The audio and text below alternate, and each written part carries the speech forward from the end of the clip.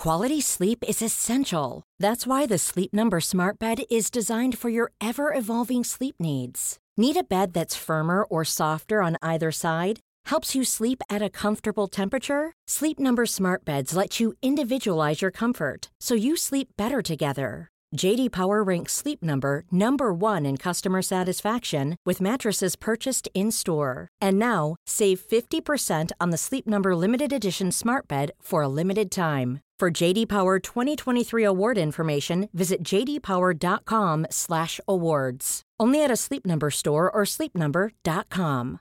This is Paige, the co-host of Giggly Squad, and I want to tell you about a company that I've been loving, Olive & June. Olive & June gives you everything that you need for a salon-quality manicure in one box. And if you break it down, it really comes out to $2 a manicure, which is absolutely insane. It's also so easy to get salon-worthy nails at home with Olive & June. The difference between how your nails used to look when you did them yourself and now with the Mani system is a complete game changer. The best thing about Olive & June, too, is it's a quick dry. Dries in about 1 minute, lasts for 5 days, and full coverage in up to 1 to 2 coats. Visit oliveandjune.com/perfectmani20 for 20% off your first system. That's oliveandjune.com/perfectmani20 for 20% off your first system.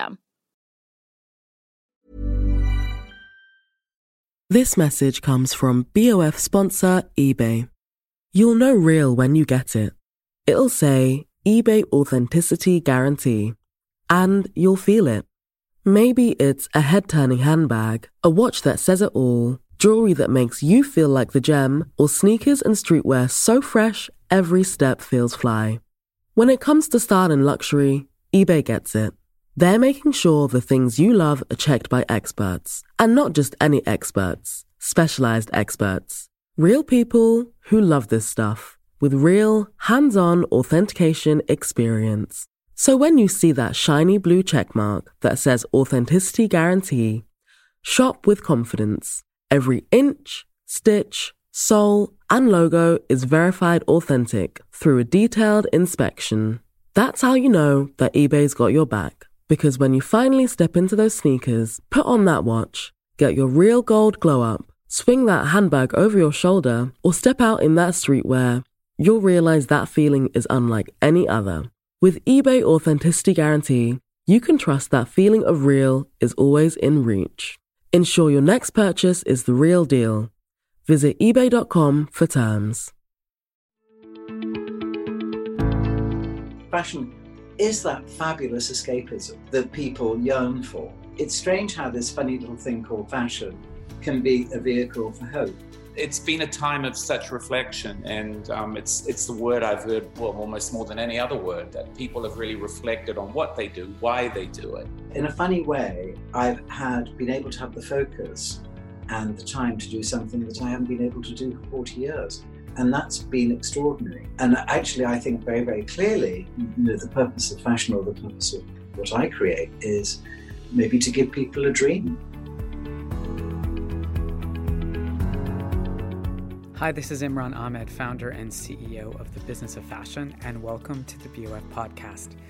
This week, we welcome the celebrated millionaire Stephen Jones, who talks to our editor-at-large, Tim Blanks, about how the coronavirus pandemic has impacted his own creative process and provided some time for real focus. As Stephen says to Tim, now he avoids the constant quest for perfection because perfection often kills spontaneity. Here's Tim Blanks with Stephen Jones inside fashion.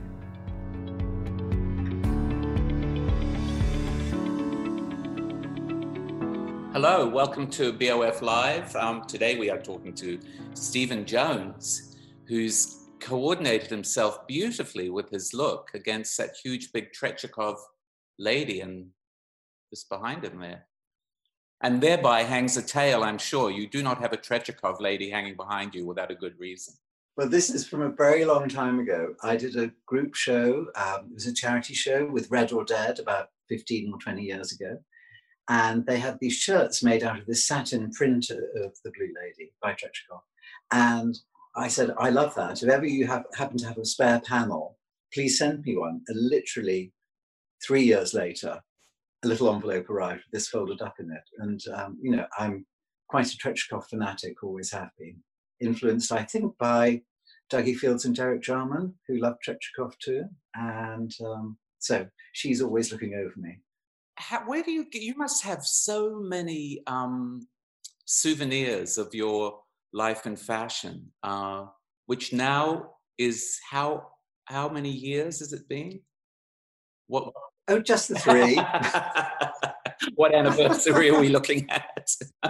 No, I mean, literally 40 years ago, on the 1st of October, 1980, that's when I opened my little shop in Covent Garden. So it is exactly 40 years ago. Shockingly enough, I can't quite believe it. I was, Paul Weller has a new album out, and I was reading the other day that he is only the 3rd person to chart and to have a #1 album in each of the last 5 decades. And you think of Paul Weller and the Jam, 17, 18 years old, however old he was. You just can't anticipate that that's what your life turns into. I imagine you must feel the same way when you think 40 years. I mean, you were a mere 12 when you made your first hat. Exactly, thank you, Tim. No, I just wanted to make it to the next day. When you're 19, somebody who's 30 is ancient, beyond ancient. And now I'm 63 and I'm amazed I've had a career in hats. Every day is a surprise. I never get used to it. And I think of the times that you have straddled as a hat maker, times of extraordinary change and challenge. And look at what we're going through right now. So actually, you're the best person in the world to ask, does a hat help in hard times? Well, a hat helps in Zoom, obviously. Because frankly, sorry, Manolo, it doesn't matter what you've got on your feet. You can be naked from the waist down, but your head's so important. So glasses, hats, hairdos, makeup, all those things. Do hats help in hard times? Absolutely. I mean, for example, some of my favorite hats are from wartime because people had to, no matter whether it was the Second World War or the First World War, people have to, roll their own. They have to make their own things. They have to use their creativity. And somehow a hat can be a little sign of optimism. To put that into clothing is too difficult, but a hat can be a little sign that there's hope. Have you noticed that in the last few months? Do you see? I mean, we haven't been able to go out. What have people been doing with their hats? I mean, it's been quite interesting. For example, in the run-up to Ascot, we were wondering a month beforehand. Number one, we didn't know if it was going to be run or not, but there was a certain sort of feeling that somehow we wanted to do something. And then I had a meeting with the great and the good at Ascot and said, but hats and dressing up are a sign of optimism in spite of everything that's going on. And we didn't know what it was going to be. And in fact, with the British Hat Guild and I'm the chairman, we did an online auction of hats that we'd all made and raised £25,000 for the emergency services. So tell us why Ascot is so important to a hat maker. Well, it's a bit like Christmas, New Year and your birthday all rolled into one. This is in Britain, because this is really where hats are not about practicality or chic or elegance or all those things, even though they can be about that. But it's really about exuberance and dressing up. So the idea of being exuberant and dressing up in these times just seemed to be this weirdest thing.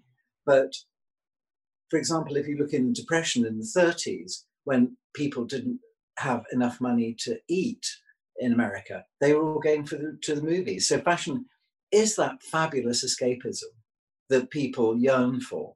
I don't know if they're going to actually wear it, but that idea of escapism is wonderful. And actually, during this time, I mean, I've worked at Dior for 24 years now, and at last I understood the new look.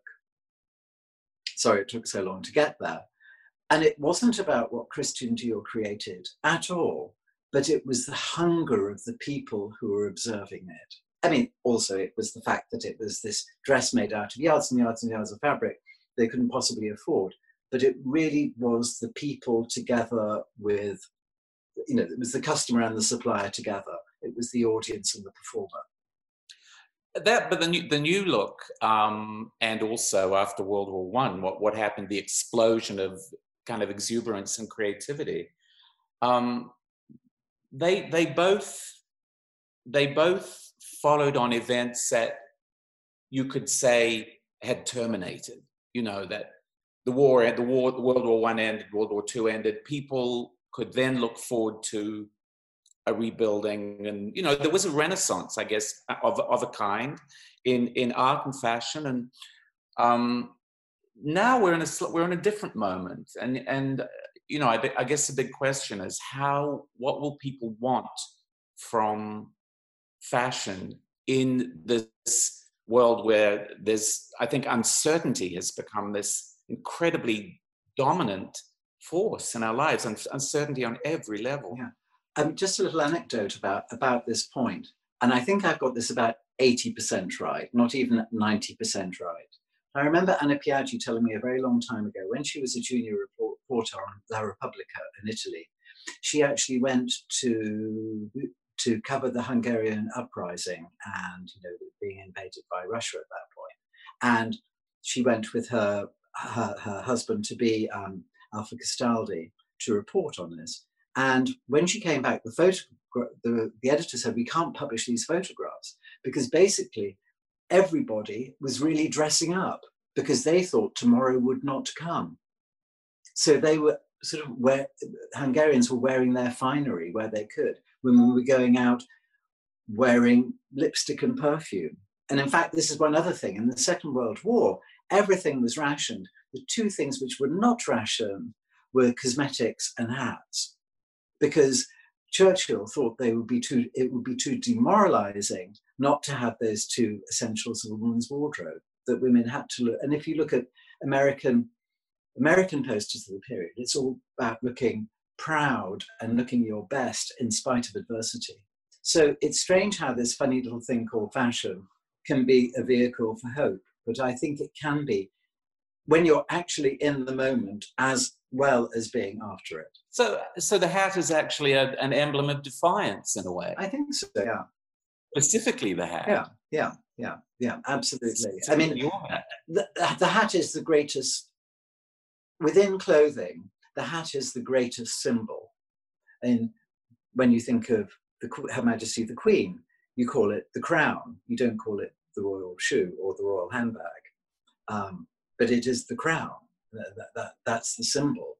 When you think of a policeman, you think of a policeman's helmet. You know, you think of Che Guevara, you think of his beret. So hat's always the symbol of whatever you want that intention to be. And you know, is a hat a symbol of optimism? Well, if you put a pink hat on with yellow flowers, yes, how could it not be? I noticed you did berets for Kim Jones's Dior collection, which she showed yesterday. And berets have become something of a specialty of yours at Dior. Well, berets were always a speciality of mine personally anyway. It's a hat that I've always loved because, you know, young, old, rich, poor, they suit everybody and can be worn in a million different ways. So it's sort of like the T-shirt of hats, really. And yeah, Monsieur Dior loved a beret. So really, that's where it's my personal love of it. And Monsieur Dior loved a beret. If you look back at his drawings from the very early collections, 1947, 1948, you will see there'll be the full-skirted new look. And there'll be a little flick on top of the head, which was a beret. So as in a way to complete the silhouette, but not to add something else to it, because he believed it was all one thing. That's how he felt about hats. They weren't a separate item. They wear the clothing. I mean, the beret is a T-shirt of hats, yes. So the T-shirt has in its history been a political garment. I mean, yes. And the beret has been a political hat. It was interesting to read that Moko Boafo, who Kim was inspired by and collaborated on the collection with, had used sort of Black Panther representations in his work in the past. And obviously, you associate a beret with Black Panthers. Was that at all a consideration, do you think? Well, absolutely. In fact, I was in Miami and I saw those paintings, and many of the paintings, the guys were wearing hats. Sometimes they were great big blue fedoras to match a blue suit. But the beret somehow was something which was very Dior, more than a big hat. And it was something which sort of sparked Kim's imagination, and I thought, oh yes, that's very Dior. I mean, we didn't do a khaki one very specifically, which was the painting which appeared on the invitation. But yeah, we did berets in embroidery and moire and straw in different materials. But what have it's so interesting seeing something like that and having a sense of how things that we sort of take for granted have taken on all sorts of different significances in the last 6 months. What have you actually been doing, and how have you been thinking about what you do over the last 6 months? Well, basically, I've been at an airport or at the Eurostar every week for 40 years. So for me, it was very strange. Day. Every week, not every day. I mean, it seems like every day, but not actually every day. It was very strange because suddenly I was doing something completely different. And it was strange to be at home, number one. But at the same time, I have that discipline, you know, I have a company and I have employees. So my first duty really was to look after them. But then slowly I could retreat here. And what was extraordinary, because we're working on a new collection and we present a new collection in September, is that I actually could do all the trials of my new collection myself. I mean, normally I never ever have the time or the focus. And I think that's been the same for everybody in the creative industries, is to have the creative focus that not much else is going on. So therefore you do actually have to concentrate on that piece of white paper and get through it and get through your creative pain and just bloody well get on with it. And I did do.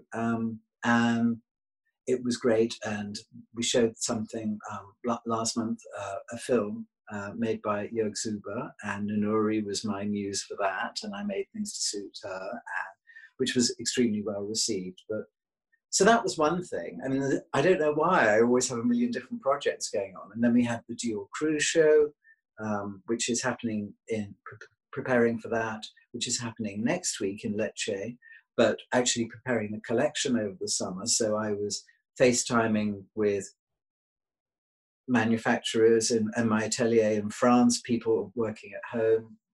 Yeah, there was a lot of organization to do. I spent most of my time doing this on Zoom, actually. Did you, and so you were actually making things for the first time in a while, making things yourself, were you? I was making things myself, just the prototypes. I think if I was to make all the hats myself, that most of them would be rejected by the head of my workroom as being somewhat dodgy stitching.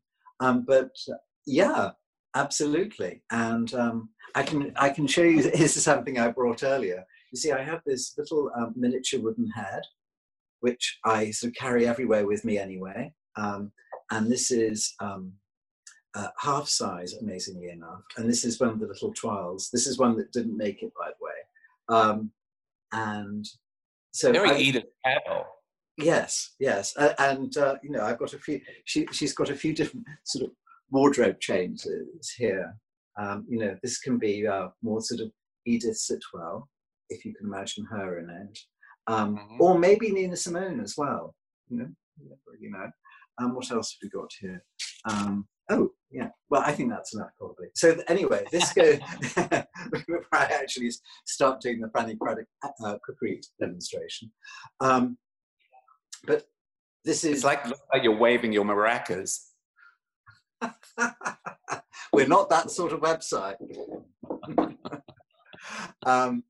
But that's what I was working on every day. And so that was great. Plus other things like the collections for Dior and also the Dior Hats book that I edited and sort of created came out during that time as well. So there was lots of things to do with that. So every day was a busy day. It's so funny when people say to me, "Oh, are you just sitting at home, doing yoga?" No, it was like I got to 8 o'clock in the evening and still everything wasn't done for the day. Well, you weren't making sourdough bread anyway. No. I mean, I wish I could have done, or banana bread or whatever, all those things. But, banana bread, that was the other one. Yeah. But did you find yourself thinking differently about what you do? I mean, it's been a time of such reflection, and it's the word I've heard almost more than any other word, that people have really reflected on what they do, why they do it. Some people using the time to step back, other people, forging on into the uncertain future. How have you been feeling? I think for me it was very different, because you always term me as being the busiest man in fashion, which in a way I think I am. But I used the word before, just being able to focus on one thing. I mean, it was terrible that it had to arrive in this way, but that was an extraordinary thing that apart from one collection, I've only ever have done that in my first collection. That was 40 years ago. So in a funny way, I've been able to have the focus and the time to do something that I haven't been able to do for 40 years. And that's been extraordinary. And have I been looking at what I do and the way I do it? Yes, absolutely I have, which is why I think I'm so lucky to be able to do the things I'm doing. Do we think of the purpose of fashion or why we're creating all of that? Yes, we do. And actually, I think very, very clearly, the purpose of fashion, or the purpose of what I create, is maybe to give people a dream, to give people the idea of more fun times, a better life, better optimism, something which is purely for their pleasure.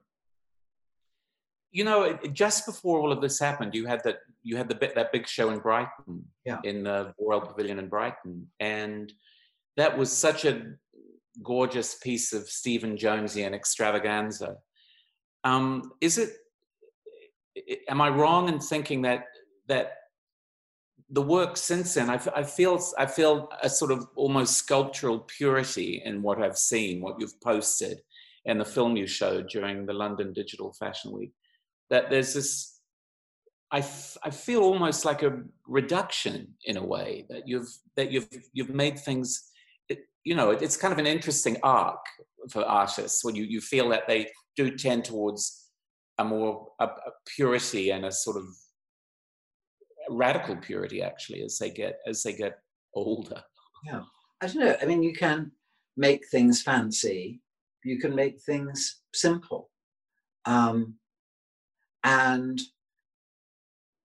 one thing that you do learn as the fear of the piece of white paper is still the same. But one thing you do learn when you get older as a designer is that you know when to stop, because you can kill the design by overworking it. And also you become aware that maybe your first cut of the scissors, which is done through your subconscious, is maybe inherently better than something which is too studied. So I think in a funny way, there's a bit of letting go. And do things become simpler? I mean, I feel a bit aghast to say this, but I mean, the prime example of that is Balenciaga, who in his final collections achieved a level of purity that he didn't really have, or he wasn't really looking for earlier on. I wouldn't compare myself with Balenciaga, but that's one thing that I really know that happened to him. And similarly, Dior, in his collections of sort of 55, 56, 57, which were the last collections he did, even though all the ladies around him wanted him to continue to make big ball gowns which were tightly corseted because they were money in the bank, because that's what Dior was known for, he wanted to go in the opposite direction. I mean, his last collection was called the Ligne Libre. It was all about freedom. And he wanted to do unwasted things which were easy to wear, which were comfortable for the modern woman, and a very modern way of thinking, and which were much simpler visually and in construction. So I don't know if I'm getting more simple, but I think the messages that, I don't know, Quentin Crisp said, as you get older, your drugs have to get stronger. But I think in the opposite way, you want to become simpler. You don't need to put a flower on it. Well, it's interesting mentioning Balenciaga because, of course, his work was a spiritual quest, and he got simpler as he felt. I guess he felt he got closer to God. He remember that he tried to find God in a sleeve, and so he would recut and recut and recut, and of course he never could. So there's the hat. I mean, you can translate that to a hat quite easily when you're working with a form which you're trying to balance. Achieve the perfect balance, and perfection is it unattainable? Are you in a constant quest for perfection that is just out of reach, or do you grab it all the time? I'm not in a constant quest for perfection, no, because perfection often kills spontaneity, and a hat is very beautiful itself if it is perfect. But actually what somebody wants from it is not something which is beautiful on their head, but something which is spontaneous and fresh and invigorating. I mean, that's how I feel about it. And not everybody would think about it like that, but yeah. That works perfectly for our post-COVID world, though. That notion that the spontaneity, the sort of effervescence, then that people are going to be looking for. But don't you think that's absolutely the key of fashion, to have something which is effervescent and spontaneous? Or is it just, I don't know, people want clothes for all sorts of different reasons, Well, Cecil Beaton talked about the glass of fashion, and if fashion is truly a mirror, obviously it reflects darkness just as much as it reflects light. Mm-hmm. So I'm really super curious to see how the next few years unfold. How people, how not just designers but also customers adjust. What it will be that people are looking for, because like I said, with this uncertainty, we don't know what's going to happen in September, let alone next year or the year after that. I mean, there's a whole gulf between the fashion business and the consumer. And certainly at the beginning of lockdown, everybody was talking about there will be a whole new world afterwards, that people will think in a different way, that the fashion business will regulate itself in a way that is more responsible, etc., etc. And yes, that is true. But I think for the customer, even more, they're thinking about it very much in a traditional way. That you buy a new sparkly pink t-shirt, put it on a Friday night, and you have a wonderful evening. There's something which is very basic and simple like that at every market level. Whether you're buying a t-shirt from Oxford Street for £3, or whether you're buying a couture ball gown, that sort of happiness and zest that it can bring you is one of its most important functions. And I think when fashion designers were considering about the fashion business, blah, blah, blah, they actually forgot really what their customers. Ryan Reynolds here from Mint Mobile. With the price of just about everything going up during inflation, we thought we'd bring our prices down. So to help us, we brought in a reverse auctioneer, which is apparently a thing. Mint Mobile Unlimited Premium Wireless. How to get 30, 30, bit to get 30, bit to get 20, 20, 20, bit to get 20, 20, bit to get 15, 15, 15, 15, just $15 a month? Sold! Give it a try at mintmobile.com/switch. $45 up front for 3 months plus taxes and fees. Promo rate for new customers for limited time. Unlimited more than 40 gigabytes per month. Slows full terms at mintmobile.com. Quality sleep is essential. That's why the Sleep Number Smart Bed is designed for your ever-evolving sleep needs. Need a bed that's firmer or softer on either side? Helps you sleep at a comfortable temperature? Sleep Number Smart Beds let you individualize your comfort, so you sleep better together. J.D. Power ranks Sleep Number number 1 in customer satisfaction with mattresses purchased in-store. And now, save 50% on the Sleep Number Limited Edition Smart Bed for a limited time. For J.D. Power 2023 award information, visit jdpower.com/awards. Only at a Sleep Number store or sleepnumber.com. Have you ever owned something that inspired you to up your game? For me, I got a chef-grade range recently, and now I'm cooking new things every single night. Seriously, no cuisine is off limits. The point is, when we own exceptional things, they inspire us to do exceptional things. The all-new Lexus GX has an exceptional capability that will have you seeing possibilities you never knew existed. Its advanced technology and luxurious interior mean that wherever you go, you'll never go without. I can picture myself with a car full of groceries, cruising down the highway, soaking up the sun with the available dynamic sky panorama glass roof. Pure bliss. Live up to the all-new Lexus GX. Luxury beyond limits. Experience amazing at your Lexus dealer. This message comes from BOF sponsor eBay. You'll know real when you get it. It'll say eBay Authenticity Guarantee. And you'll feel it. Maybe it's a head-turning handbag, a watch that says it all, jewelry that makes you feel like the gem, or sneakers and streetwear so fresh every step feels fly. When it comes to style and luxury, eBay gets it. They're making sure the things you love are checked by experts. And not just any experts, specialized experts. Real people who love this stuff, with real, hands-on authentication experience. So when you see that shiny blue checkmark that says Authenticity Guarantee, shop with confidence. Every inch, stitch, sole, and logo is verified authentic through a detailed inspection. That's how you know that eBay's got your back. Because when you finally step into those sneakers, put on that watch, get your real gold glow up, swing that handbag over your shoulder, or step out in that streetwear, you'll realize that feeling is unlike any other. With eBay Authenticity Guarantee, you can trust that feeling of real is always in reach. Ensure your next purchase is the real deal. Visit ebay.com for terms. Want.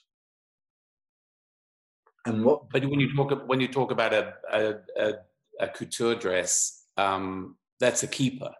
Yeah. You know, that's not something you wear once. That's something that I mean, in a way, couture is, you could call it the most sustainable kind of fashion that there is, because it's cherished and it might even be passed on to somebody else. But a sparkly T-shirt from Oxford Street, you know, this is a kind of. Well, it might be for you, Tim, that you'd throw it away after one wearing, but I cherish it till the day I die. I know, especially if you had a good time in it. This is the thing.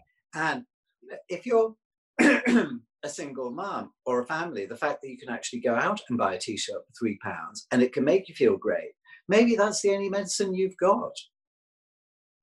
We tend to think of it from the very happy, pretty designer side of things, where, you know, a pair of shoes is £1,500, a Stephen Jones hat is £3,000. But actually, out in the real world, every different price level has got its customer. And it's arrogant of us to expect that other people are going to consider fashion in the way that we do. No, but I do think it's important that part of the sustainability debate has been taking a stand against disposability. And you re-educating people educating people in the value of things. If that T-shirt has a value to you, you know, you wear it more than once. There's the whole notion of less is better. Oh, yes. That applies. That's not a sort of rarefied elitist point of view. That's just letting people know that what they have is made by somebody. What they have is made by somebody else. It has a value. There's a dignity in somebody else's labor. Absolutely. I mean, this is a massive challenge, but it has to happen. Absolutely, and I couldn't agree more. However, there are a whole lot of people out there who really can't afford fashion, really can't afford clothing at any level. And those things which are a lower price, giving for them exactly the same service as when somebody goes out and buy a Prada handbag. Exactly the same. There is no difference. Obviously, those things are produced, and there's the film by Olivia Firth, the Real Cost, which is the factories in Bangladesh, and now we know about the factories in Leicester, and it is not at all good the way that those things are actually created, because if you are buying a t-shirt for £3 or £2, who is suffering because of that? Somebody is. But I know, obviously in designer fashion at the moment, we're talking about sustainability and how fashion can go forward and be less wasteful, and not so many clothes and not so many collections here. All that is great. But and the consumers will appreciate that. Those consumers who are buying designer level merchandise. At other areas of the market, I'm not so sure, because people don't have that luxury to be so flexible. It's a bit like buying organic meat or something. Well, yes, fine. But if you're a mum on income support, the fact that you can buy meat at all is extraordinary. Well, it's a long road, definitely, yeah. before everybody feels the way that cheers, cup of tea. It is the afternoon. Feel the way we're talking about. But I remember talking to you about sustainability. What do you mean it's the afternoon? You're having tea in the afternoon? What's in that cup? Mother's ruin. Gin. No, tea. Ceylon tea, actually. Can I sniff that cup? We were talking about its impact on your job, that there are materials you're not allowed to use anymore. Oh yeah, so many, and most of the laws actually govern. Is that increasing all the time? That there's less and less that you have access to. The big changes have already happened, and they were really about animal products. But those came in the beginning of the 19th century with the Audubon Society in New York, and that was really before the whole. CITES documents the protection of wildlife like leopards or tiger skin or ivory or whatever, actually protection from birds. That was the first thing which introduced all those laws. And it was primarily plumage from Papua New Guinea and South America, because those populations are being decimated. And groups of women, first of all in America, then here in Britain, got together and said, no, we can't decorate, particularly our hats, with those sorts of things. And actually, that was one of the things that Chanel did at the very beginning. She was a milliner first and a dressmaker afterwards. One of the things that she did was made a fashion of untrimmed boaters, whereas everybody else was wearing 100 different wings of paradise on the head. She showed a very minimal and clean boater, and that was her first claim to fame, as well as the sweaters and. But but even within your career, I mean, things that you used when you were working with John Galliano and Dior Couture, 20, 30 years ago, maybe 30? Yeah, 30 years ago. You're not allowed to use those. No, absolutely. I mean, there is a lot of furs that, for example, are not necessarily protected, but we wouldn't want to use now because we and the public have a different point of view. Also, there is even now a whole discussion about feathers, whether you can use feathers in a hat. All the feathers we use are a byproduct of food production, and they're what we call barnyard fowl. So it's pheasants, chickens, geese, guinea fowl. Ostrich is the only one, and they're farmed for meat as well. So that's a whole big discussion, and I think every single newspaper around the world has done an article about the use of feathers. It's sort of a popular item to put in. And certain materials, which are, I mean, people are always amazed that felt is actually made from fur, from animal fur. And it can't be made from anything else, because the basic way that it's made is that animal fur is like human hair, that when it gets damp, it sort of goes curly, as any woman will tell you, and their hair goes frizzy on a damp day. But basically, it's the fibers interlocking together which makes felt. So people are questioning felt at the moment. And then, of course, the straw, so much of which comes from China, and as it has from hundreds of years, and people are questioning things coming from China or from Central America, like Ecuador, South America, the other straw-producing countries. So it's always up in flux. But there are many, many new fabrics that are quite interesting to use as well. Oh, tell me about those, because do you find restriction inspiring? Yes, in your design. Absolutely. It's actually very funny. When I'm making these prototypes, often what I do is I start with a meter square of this fabric, which is called tarlatan.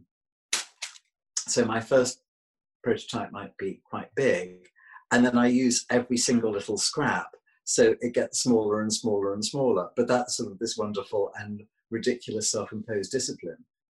It's always good to have a brief, which is why I like working with other fashion designers as well as doing my own thing. It's a completely different vibe for me.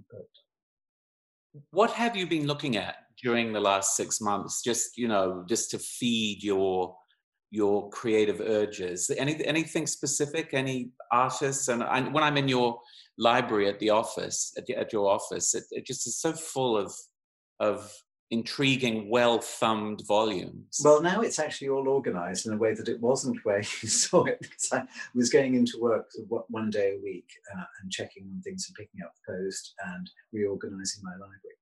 What have I been looking at? I actually have been looking at nature.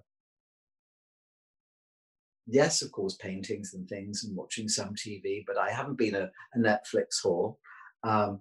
I've just been looking at the changing seasons of nature and all plants coming out, all these things that I never, ever see because I'm always, on runway number 3 at Heathrow. I just don't see those things in a funny way that everybody else does, but I don't. So I will spend hours looking at the leaves on the wisteria outside my window and marveling at the cell structure within it, and maybe doing a little drawing with them too. So I think that's how I've been spending my time, and trying to get healthy, not eating hotel food. And cooking then? Cooking a bit, yes, but a bit of restraint. I mean, I've not been making banana bread, no. I've been running almost every day and doing weights as well, shockingly enough. Ooh, but let's see. No. Strong like bull. No. But do you imagine when in the future, when you look at the hats you did in this moment, that they will in some way encapsulate? Can you do that with your career? Can you look at a hat and see how it captured whatever was happening at that particular moment? Oh my God, yes. Because I always think that my hats are autobiographical anyway. And I think this collection of hats that I've been working on is by far the most personal collection maybe I've ever made. It's been the most extraordinary experience. And I can't even bear to say the words lucky, because I would hate to think that luck came out of such a terrible situation. But I don't underestimate the rarity of the experience that I've had. It's been just the simple act of getting up and being able to go, like the potter's wheel, or going and picking up a paintbrush in the morning, being able to do that And in fact, not being pulled in all those different directions that the fashion world demands that we be pulled in, whether it's, you know, doing press or et cetera, all the different things that I do. So when you first asked me about this, I said focus, and I think that's the most important thing I have had. But yes, the hats look very different, totally. This is how? Tell me how. I think there's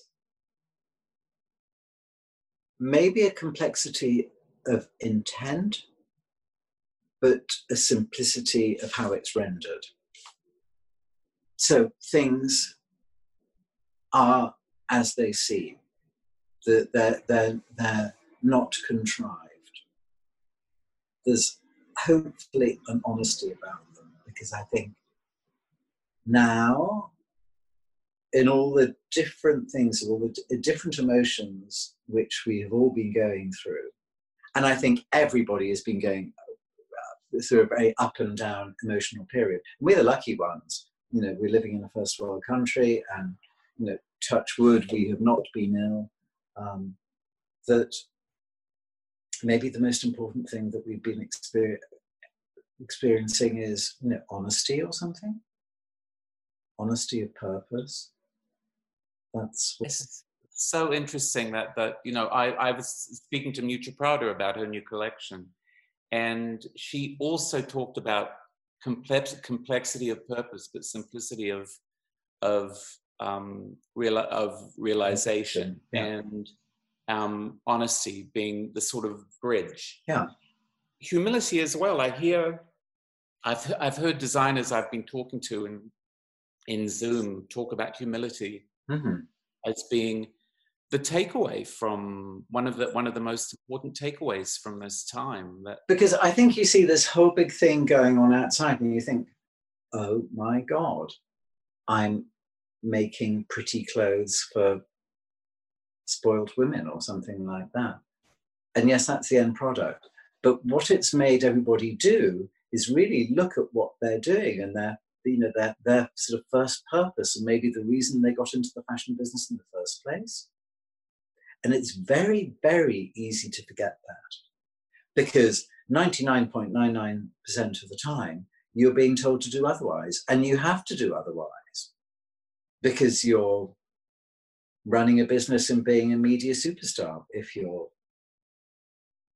Kim Jones, or, you know, it's very difficult to remember the reasons that you got into it, and that the joy of creation that you feel, which has somehow been unsaddled from the politics of creating within a big company. I mean, I'm sure Mucha must also feel this. You know, she works with this giant organization, but essentially when she gets up in the morning, there's a piece of paper and her thought, and what should I do? But this is huge. This is kind of like a Damascene conversion or something. Yeah. You know, this is taking you right back to a blank slate in a way. Absolutely. And I think everybody has been going through that. All the designers I know who I work with regularly have been going through that and been really examining what they're doing. And I think, considering the state of how retail will be or not, it's a very good thing that everybody's considering what they're doing, because I think they're going to really have to reformulate their ideas and the way that they function, because the fashion business is not going to function in the way that it used to. What would be your ideal world then? What would be your ideal vision of the fashion world after this? I mean, I've said all along, I love the idea of the shop with the artisan, you know, and the personal relationship between the creator and the customer, the sort of quite an old world vision, actually. Yes, and for me as well, that privacy. And sometimes people say, well, you know, why do people buy haute couture? Why do they buy such expensive things? Because it's being made for them specially, because they can influence the design. You know, Balenciaga was the greatest designer, but he made tennis shorts for his clients. You know, he made aprons. He did all these almost like dressmakery things, which he did with the same passion as he did a grand ball gown. You know, that closeness of working with somebody is very important. So I think, yeah, there's that, and privacy. Most clients actually, or so many clients who are buying very expensive things, don't want to have a dress that they've seen on the cover of Vogue. They want something which is much more discreet than that, which is especially for them. And I know, for example, a friend of mine who works for Hermes says that during lockdown, their made-to-measure service, you know, people who normally are super busy businessmen or have very busy lives have been sending in drawings, and their made-to-measure business. So, you know, I want to have a leather case for, you know, my little head or something like that, have gone through the roof. So that's the special. Yes, if you want a great T-shirt, you can get that anywhere, but actually what people will spend money on is something very special. So I think haute couture has definitely got a future. I think certain aspects of pret-a-porter are more difficult. But that's perfect for you then, because people would come to you and say, make me a hat. Well, the extraordinary thing is that during lockdown and coming out of lockdown, I know that all over the world, hat sales, not only mine, have been going through the roof. Amazingly enough, yes, in America, in the Far East, in China, in Japan, people have been buying hats because they're an expression of, I don't know, a vapid but wonderful good time. And where are they wearing them? Maybe they're wearing them at home. Maybe they just want to get the box. Maybe they just want the knock on the front door. See, I do like the idea that things that we've kind of paid lip service to as private pleasures actually have gone back to being private pleasures. Well, I mean, people getting dressed up at home, which I've... Yeah, maybe if they're putting the hats on and having wild sex. I mean, I hope they are. I mean, a hat's an aphrodisiac.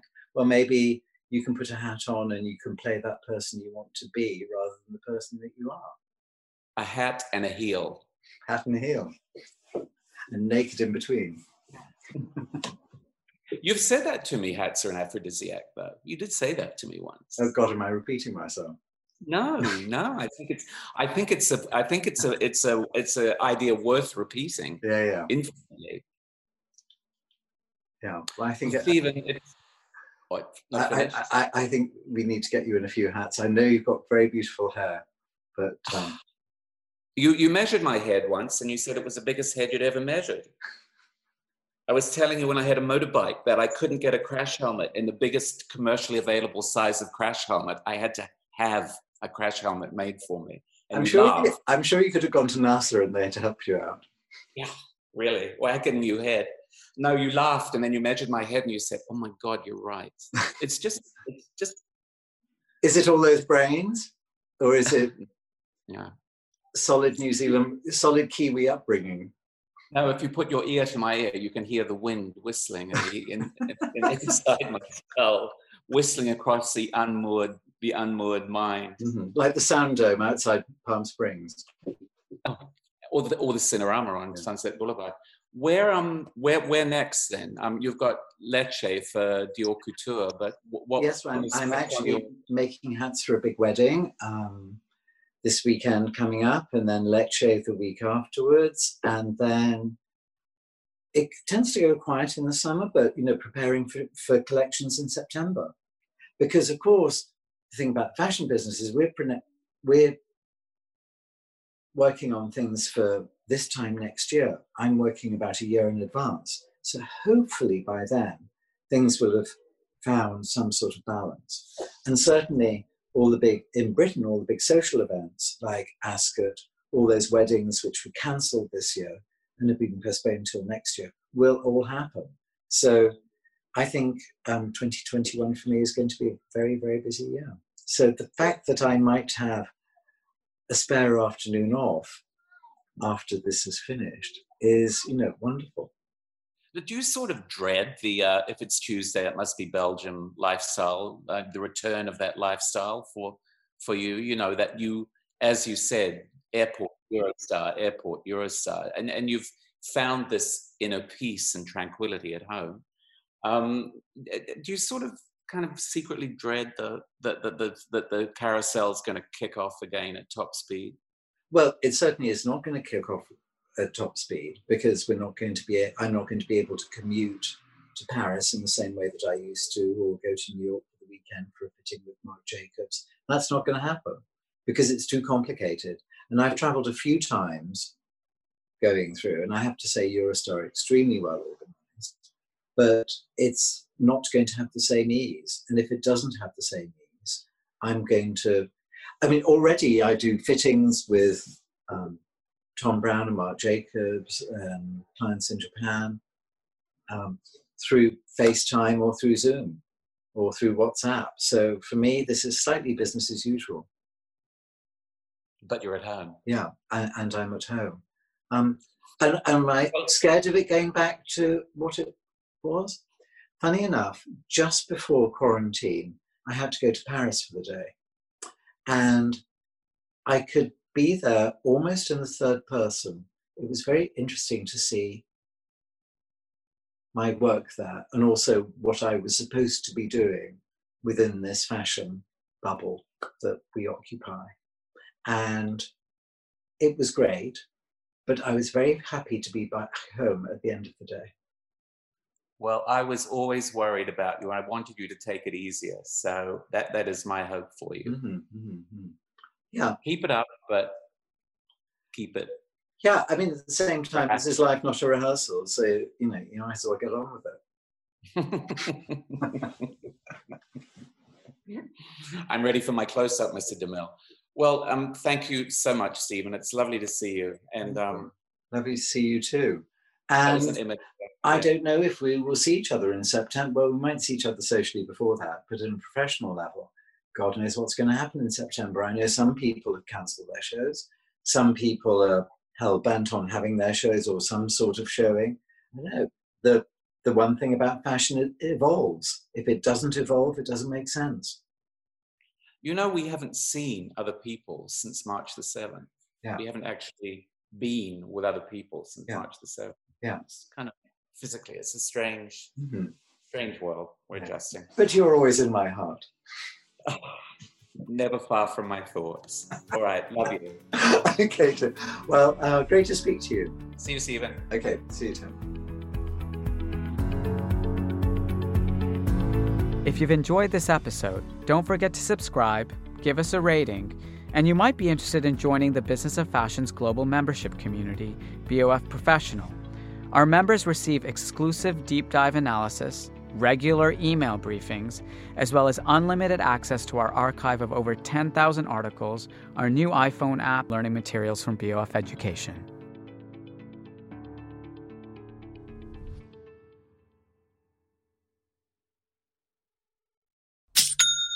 You know that's the sound of another sale on your online Shopify store. But did you know Shopify powers selling in person, too? That's right. Shopify is the sound of selling everywhere. Online, in-store, on social media, and beyond.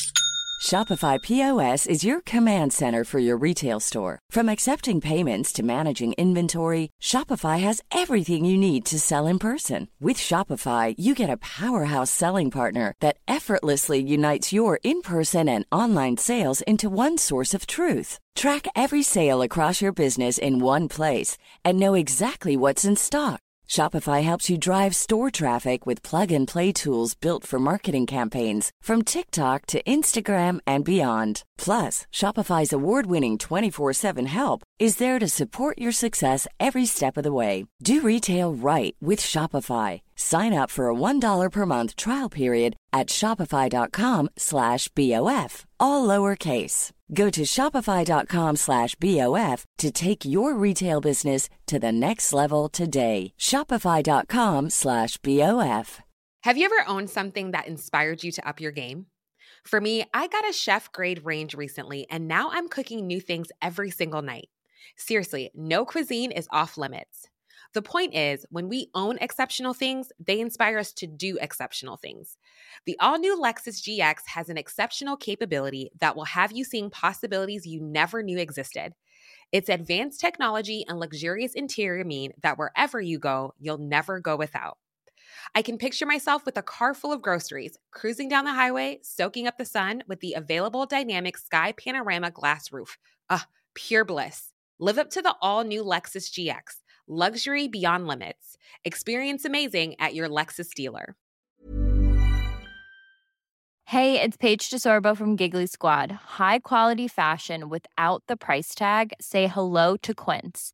I'm snagging high-end essentials like cozy cashmere sweaters, sleek leather jackets, fine jewelry, and so much more. With Quince being 50 to 80% less than similar brands.